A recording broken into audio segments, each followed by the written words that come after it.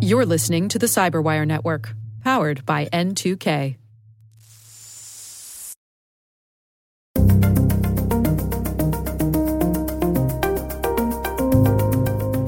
I don't think managers are aware of what necessarily low-level analysts have to see as their part of their day job. It wasn't really what they were expecting or what their job description was. Hello, everyone, and welcome to the CyberWire's Hacking Humans podcast, where each week we look behind the social engineering scams, the phishing schemes, and criminal exploits that are making headlines and taking a heavy toll on organizations around the world. I'm Dave Bittner from the CyberWire, and joining me is Joe Kerrigan from the Johns Hopkins University Information Security Institute. Hello, Joe. Hi, Dave. We've got some interesting stories to share this week, and later in the show, Carol Theriault returns with an interview with a spam analyst.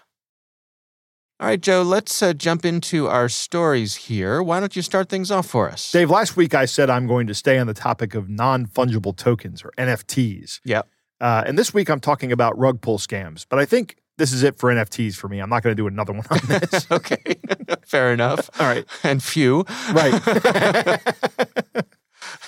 So a rug pull is a type of exit scam. And it's pretty easy to understand an exit scam. Okay. Right? We see these on the dark web all the time or hear about them. What an exit scam is let's say I want to be an escrow agent on the dark web. Okay. And I say I'm going to hold your Bitcoin or your cryptocurrency until you receive what it is that you have ordered, be it illicit or otherwise, from whomever you've ordered it from. Right. So the person, the buyer sends me some Bitcoin. Let's say it's Bitcoin. Okay. And I hold it and I tell the seller, I have the Bitcoin and I'll send it to you as soon as you deliver the product to the buyer. So the seller sends the buyer the product. The buyer says, I've received the product, and then I send the Bitcoin on minus a little bit for myself. So you're the trusted agent in the middle. I'm the trusted agent in the middle. I'm a middleman, Dave. Right. Okay. So I built a reputation for myself, and I'm starting to handle a lot of transactions, and it's all pretty easy for me to do this. And all you need is a Bitcoin wallet and access to the dark web, and you can start doing this. Mm-hmm. But eventually, Dave, I'm like a bank. I'm holding tons of Bitcoin, tons of it. Mm-hmm. So much, in fact, that it becomes a temptation for me just to take the money and run, and that's what I do. I'm killing the goose that lays the golden eggs. But I think I'm getting as I do this exit scam, I'm getting a lot of money. I can live the rest of my life comfortably without having to worry about anything. I see. Provided I can launder the money. Mm-hmm. So that's an exit scam. A rug pull scam is a little bit different, but fundamentally the same. Okay? To understand what it is, I did a lot of searching and watched a lot of videos from Whiteboard Crypto, which is a channel on YouTube. They have some really good explanations of things like liquidity pools and cryptocurrencies. I'm not going to get into that. I'm just going to tell you kind of how this works in the world of Ethereum. Okay. First, it's important to understand that non-fungible tokens, or NFTs, exist on a blockchain, and many of them exist on the Ethereum blockchain. That's because it's a feature of the Ethereum blockchain to have something called smart contracts. I'm going to talk about Ethereum for the rest of this segment, but you can do this on any blockchain that has smart contracts, not just Ethereum. So you can't do it on Bitcoin, actually. Bitcoin doesn't have the capability to have smart contracts, so you can't put NFTs on Bitcoin. Interesting. But smart contracts are just code that dictate how the Ether, which is the actual cryptocurrency from the Ethereum blockchain, can be spent or used. And you can develop additional tokens on the Ethereum blockchain. But because these contracts are code, they can do just about anything. And because this code is written by humans, bad stuff can happen. Right? Back in 2016, someone set up a wallet with a smart contract called a Distributed Autonomous Organization, or a DAO or DAO, right? Somebody found a vulnerability in the code, and this vulnerability just let them transfer their all the Ethereum out of the wallet to themselves. And they did just that. $150 million worth of Ethereum was gone. Wow. Right? You can look this up. This is called the DAO, DAO. Just Google that, DAO Ethereum, and you'll see the whole story about it and get a lot of, I'm not going to go into the details of it, but what it was a smart contract that had a defect. If the smart contract didn't have the defect, in fact, that's the reason why we now have Ethereum and Ethereum Classic. Because Ethereum Classic, the guy that did this still has all the Ethereum. In modern Ethereum, he doesn't, because they went back, fixed the bug, and changed the and re-rolled out the blockchain from that point on. So it got forked at that point. It got forked, Okay. exactly. Okay. But that's a whole story unto itself. So let's move on. Rug pulls are essentially the same thing, but the attack comes from the inside, right? So let's say I want to do a rug pull scam, Okay. right? Because I'm a person of ill repute, right? As we all know. So I start a wallet and write a smart contract. And now here's the social engineering part. I set up a website, and then I go to Reddit, Facebook, and Twitter, and I say, hey, everybody, I'm offering my own form of token called Joekens. Joekens are great. Okay. Everybody should buy them. I mean, they're great, but they're no Bittnercoins. Right. So Bittnercoins. That's a good one. We should do this, Dave. Joekens and Bittnercoins. yeah. My scam would actually be more elaborate than, hey, everybody, buy Joekens, right? It would actually be like, this is a great serious investment. You're gonna make millions. We're all gonna be rich. But then everybody puts their money into my wallet. They actually get Joekens, right? So they have some kind of representation of this. But once I have enough Joekens, or once I've sold enough Joekens for Ether, and I'm happy with the amount of Ether that's in my wallet, I take the money, I shut down all the social media accounts, and I disappear. And that's a rug pull scam. Okay. Now, this happened earlier this month with something called Evolved Ape. Evolved Ape was a non-fungible token that had 10,000 apes, they called it. And they were going to be used in a game. I don't know how the game was supposed to work. I don't have any information about that. You could probably find it online. But it was started by this guy who called himself Evil Ape. No tip off there. Right, yeah, exactly. So one's good old Evil Ape. By the way, Evil Ape, his initials are EA. I'm wondering if that's some kind of poke at Electronic Arts. Oh, well, right? Could be. Some kind of subtle poke. All right. Maybe I'm seeing patterns where there are none. But he made off with $2.7 million. Wow. By doing a rug pull scam. Now, okay, so again, because all of this is taking place on a blockchain, right? Isn't the ultimate exit Mr. Ape? Right. Isn't his ultimate exit traceable on the blockchain itself, or does he have to go through some sort of money laundering process to get that money out of there? Well, now he has Ether.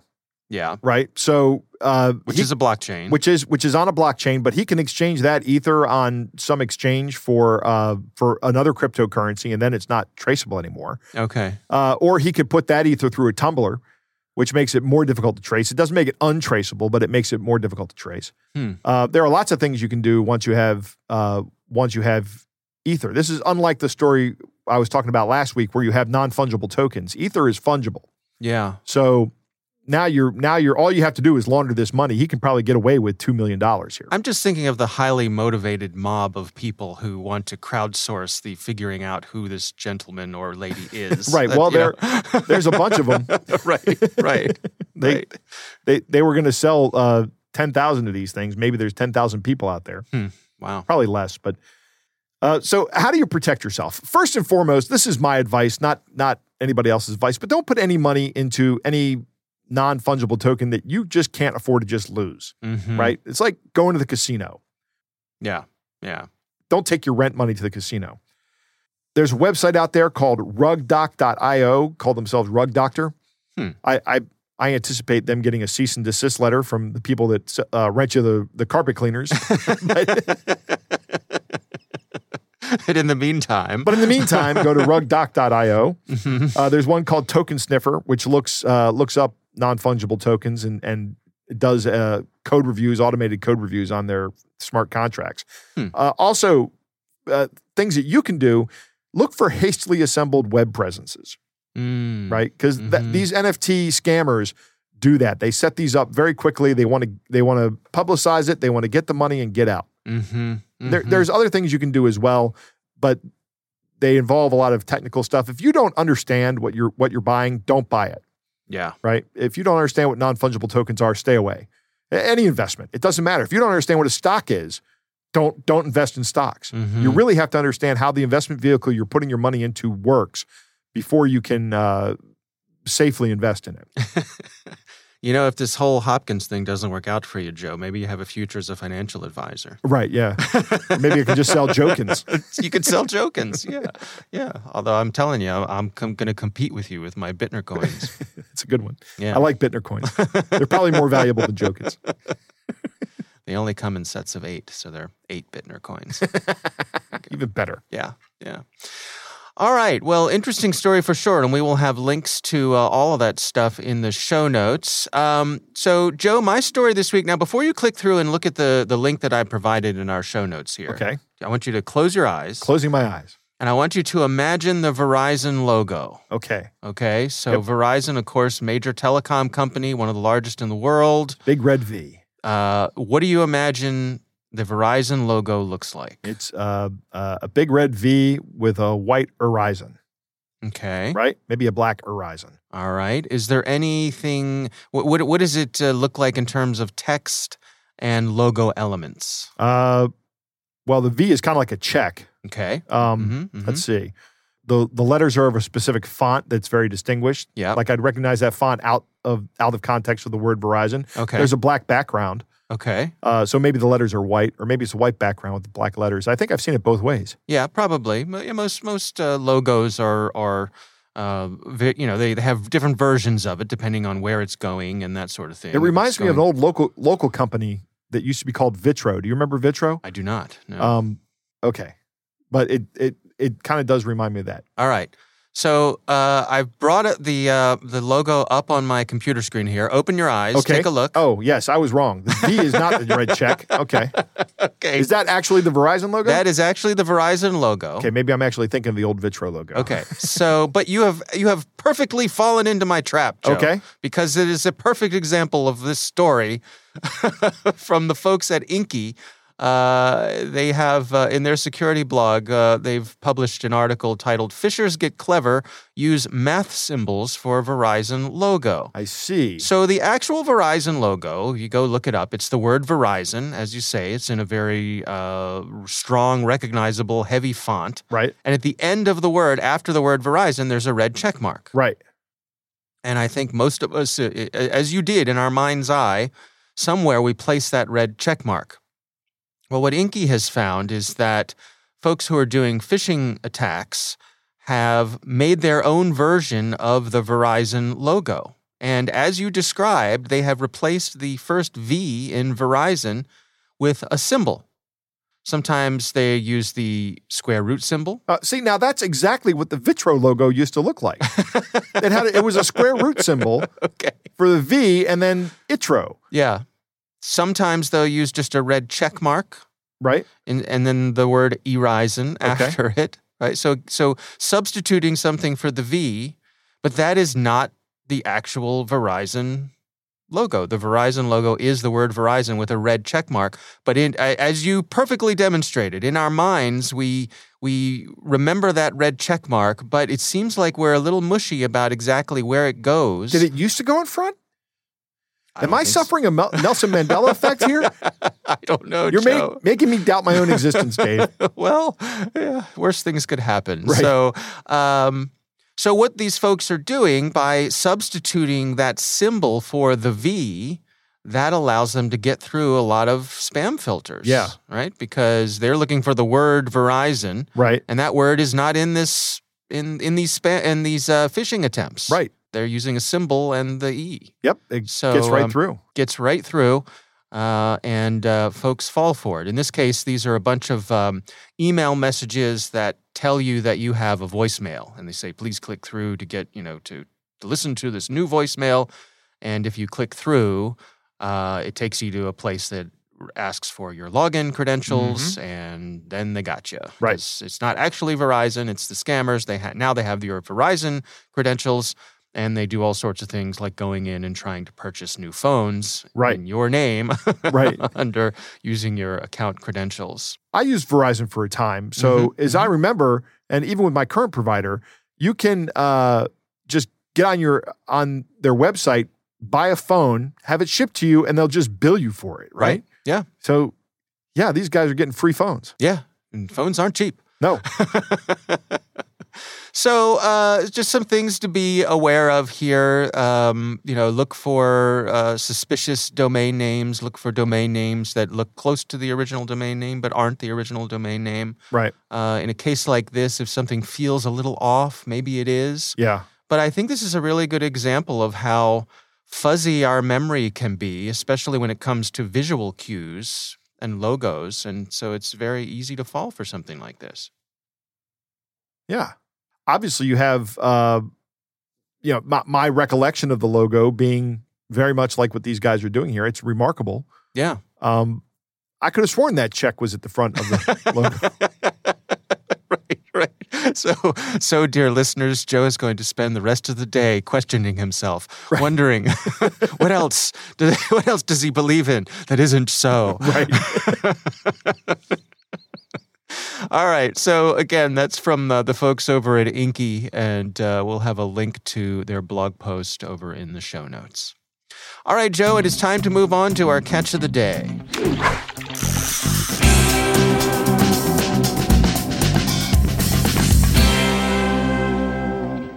Dave, our catch of the day comes all the way from Spain via Raphael the Elder, who has a son, Raphael the Younger, who was the target of a Steam account takeover scam on Discord. This is our second Discord catch of the day. Noticing an uptick in Discord scams. Dave, you can read the part of the scammers, and I will play the part of young Rafa. You will have to do two voices here.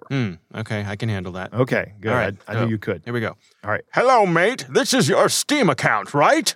And then he sends a link, and young Rafa says, yeah, why? Sorry for bothering you, mate. Hope you don't get mad, and I'm worried because I have mistaken your account because I reported it to the support team for scamming me instead of someone who impersonated your profile, and that impersonator is a scammer who scammed me.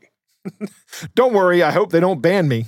Someone impersonated your Steam account, and he scammed me $200 in TF2, and I thought that was you. That's why I accidentally reported you on Steam support, and I'm worried about your account right now, because if this report can get removed on your profile and get processed, they will ban you now. I'm very sorry about what happened, but mate, the main reason why I am here is that the support team wants you to confirm to him that you are not involved in my mistake report, so they will cancel my report and remove your account from ban, okay? Okay, anything I have to do? Anyways, I need to show you something. Can you read the ticket? It indicates that you need to add him and explain your side. You need to add this Steam admin via Steam and on Discord. Just add him and tell him that the report is just a mistake. It includes a picture of the Steam ticket, which can be very intimidating. So what happens next is young Rafa reaches out to this guy on Discord going by Eric Robson. It's obviously another scammer. Could very well be the same guy. But young Rafa says, hey. Hello, Steam user. I'm an official from Steam Community Support, and I'm here to help and supervise you, and will be providing assistance with regards to your issue. How may I help you? A guy told me that he false reported my account thinking that I was a scammer. Good day to you. Please give me the full details about this accident, like a screenshot of the conversation between that user who warned you, so that I can look into this issue. The report was a mistake. Okay, here's a screenshot. Kindly hold on a minute while I am reviewing the report filed on your Steam account. Okay. Are you willing to make an appeal to clear these reports? Sure. I had a VAC ban a long time ago, but nothing more. I don't know what a VAC ban is. Do you know what a VAC ban is? Do not. Okay. Have you added a phone number on your Steam account? If not, kindly add it to your Steam and tell me when you are done. Okay, wait. How can I add? Oh, wait, I saw it. Go to your account details and find Manage Phone Number. Tell me when you are done. Done. Kindly log out your Steam account from your computer because I will be connecting it to the database. Please tell me when you are done. Done. All right, I need the confirmation code sent to the phone number ending with 74 to close this report on your Steam account. Nope. Thanks, scammer. It literally says, to change the password, enter this code. I see. And that's when the scammer blocks him and no more can be done here. All right, so what's going on here? So Joe? what's happening here is that young Rafa did not have multi-factor authentication enabled on his account, which he should have had already. So they have him enable that, and then they have him log out of his account. And then they go to his account and use the I forgot my password workflow, trying to get him to send the code, because once you say, I forgot my password, and Steam says, okay, fine, we'll send you a code so you can reset your password. But Steam has gone ahead and with that code they're sending him somehow, probably through an SMS message, they've said, this code will let you reset your password. I see. Right? So he knows what's going on at this point in time. I see. All right. Well, good for him for not falling for it. He did not fall for it. But word to the wise, this is how they go about doing that. That's right. Yeah. The first person or the first contact, it could be the same person, will say, hey, I accidentally reported your account. Get in touch with this person over at Steam Support, and that person is not from Steam Support. Right. It's another scammer, could be the same guy. And that person then goes through the process of trying to steal your account. Yeah, and they're using the pressure or the, I guess, the specter of you losing your account as the pressure to get you to act right now. Absolutely. Yeah. The artificial time constraint. All right. Well, that's a good one. And thanks to our listener for sending that in. We would love to hear from you. You can send us candidates for Catch of the Day. You can mail it to hackinghumans@thecyberwire.com.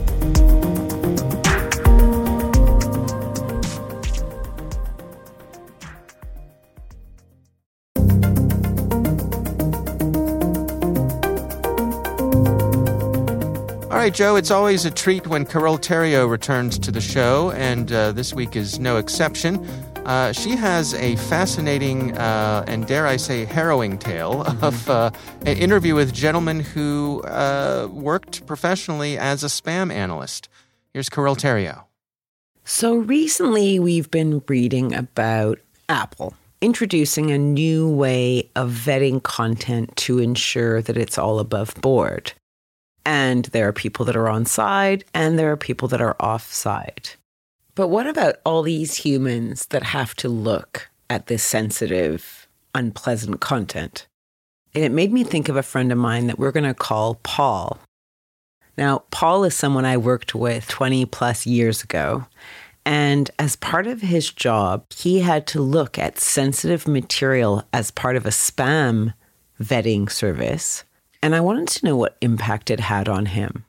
Paul, your job was to look at dangerous spam images, sometimes containing things like sexual abuse images and the like. And I wanted to know what it was like for you to have to do that. So some of the emails that I had looked at in the past had to be reported to the Internet Watch Foundation.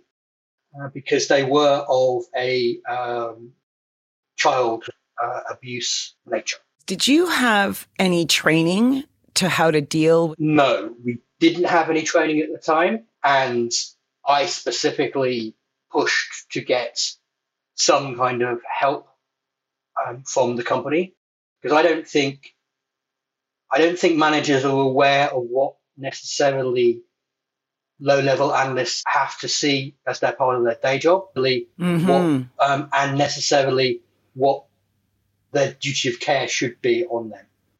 So I was quite senior at the time when I was doing this, but there were a few people who were junior who had to look at this as well, and it wasn't really what they were expecting or what their job description was.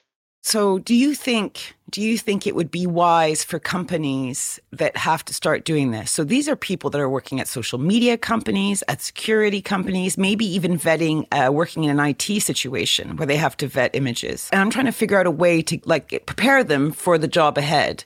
Do you think that managers should have to sit through a day or two of doing it just so they can understand the impact and can be more sensitive to the requirements of their staff? I think it's always a good idea if a manager knows what their employees are doing. They don't have to understand it, but they should know. So it is good. But in my job, it wasn't something that I had to deal with 24/7. Yeah. So I didn't go into a shift knowing that the next 8 hours of my day would be looking at this. So there was a difference then between making people aware that it could happen because it's the internet and everything lives on the internet. And for people whose job it is to vet this type of thing 8 hours a day, those are two different things. And I think I wouldn't have been able to do 8 hours a day for any length of time. Yeah. So what advice do you have? So there's going to be companies out there that are going to be putting this in place because of either regulation or because of demand from the users. Do you have any advice for them on how they can approach this? So I was doing a lot of this at the beginning of this century. So it was a while ago. Mm-hmm. And I was in an office. And I think it should be in an office because people now working from home, work-life balance, it's a lot easier to turn off a computer at an office and go home and turn it off than it is from your bedroom, from your dining room, and also there's third parties. So one of the things when I was working on this, we were in a secure area. People couldn't walk past you. People couldn't see what was on your screen. Mm. You weren't facing glass doors because anything could happen and there was no reason for the cleaner or the salesperson who's trying to get coffee to be subjected to what you're subjected to. That's a really good point. But then again, there's no reason for you to be subjected to it, but sometimes it happens. Mm-hmm. You're saying, let's make sure that those people that have not signed up for this don't get a glimpse of it in any way. Yeah, because there should be procedures for you to talk to. One thing I knew is that I was reporting this, and I talked to the people in the Internet Watch Foundation, and they told me what they did. So I knew I was doing good. But somebody coming into this, they wouldn't necessarily know that. And it's a hard justification. Mm-hmm. I want to come back to your comment about remote working. That is an excellent point that never even occurred to me. This is not something that anybody wants at home, even whether or not they have an official work computer to do it from and a special VPN to tunnel in. You don't want it in your house. No, because there were other people in your house, potentially. Yeah. At the time, I was in a relationship and I had good friends. So I wouldn't necessarily discuss the things that I had with my partners and friends. But if I couldn't talk about them in general, you could get into a rabbit hole that would be even worse for you because people get inured to the images and then bad things can happen. Yeah. It must be very isolating doing this job because this is not dinner party conversation. And if you don't have a support system in a community within the work environment, you're kind of isolated in a bad way. Yeah, you need a support system within work. Yep. And you need a sufficient support system out of work as well. Yeah. And that might mean that people in HR recruiting for these jobs should look further to make sure that the people doing it are better able to handle this, because you need a psychological strength to deal with this. And even the strongest people probably couldn't do it for long periods of time. Yep. And training as well. And training. But as I said, if you know eventually some good will happen, it's a lot easier. Yeah. Paul, thank you so much for talking to me about this today. I know it's not easy, but I think it has been really important to hear from someone who's had to deal with it as a job and what the impact it had. So thank you so much. That's okay.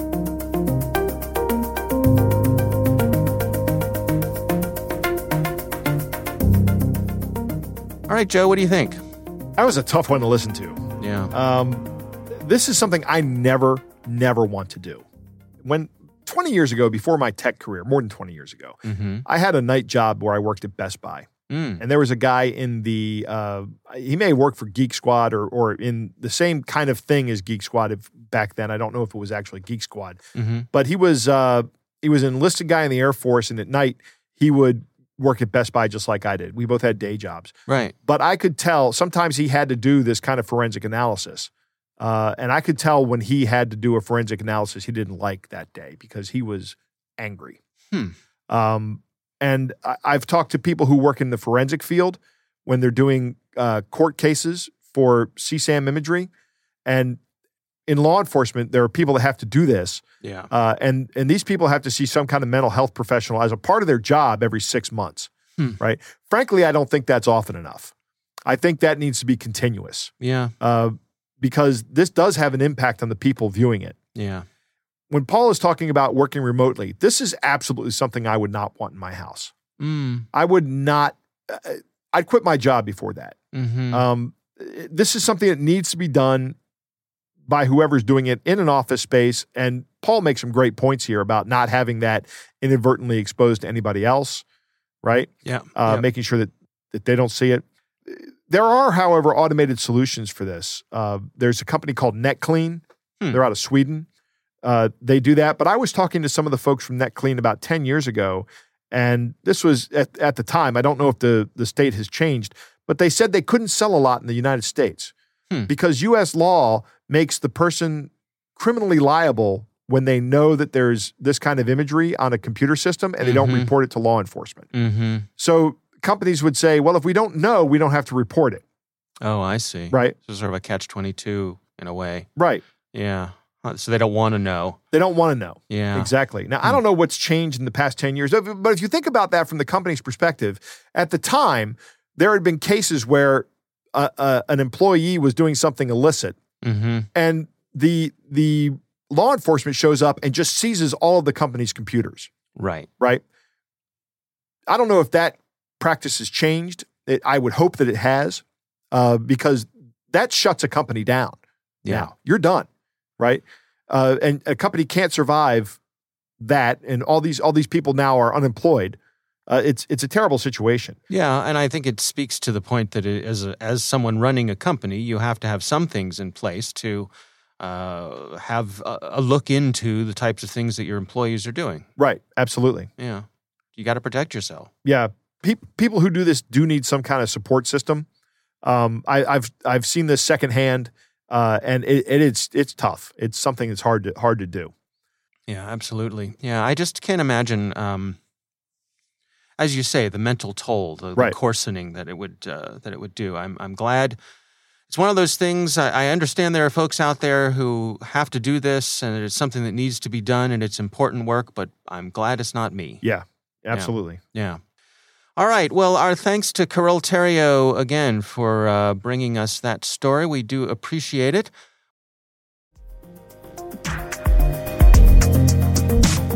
We want to thank all of you for listening. That is our show. And of course, we want to thank the Johns Hopkins University Information Security Institute for their participation.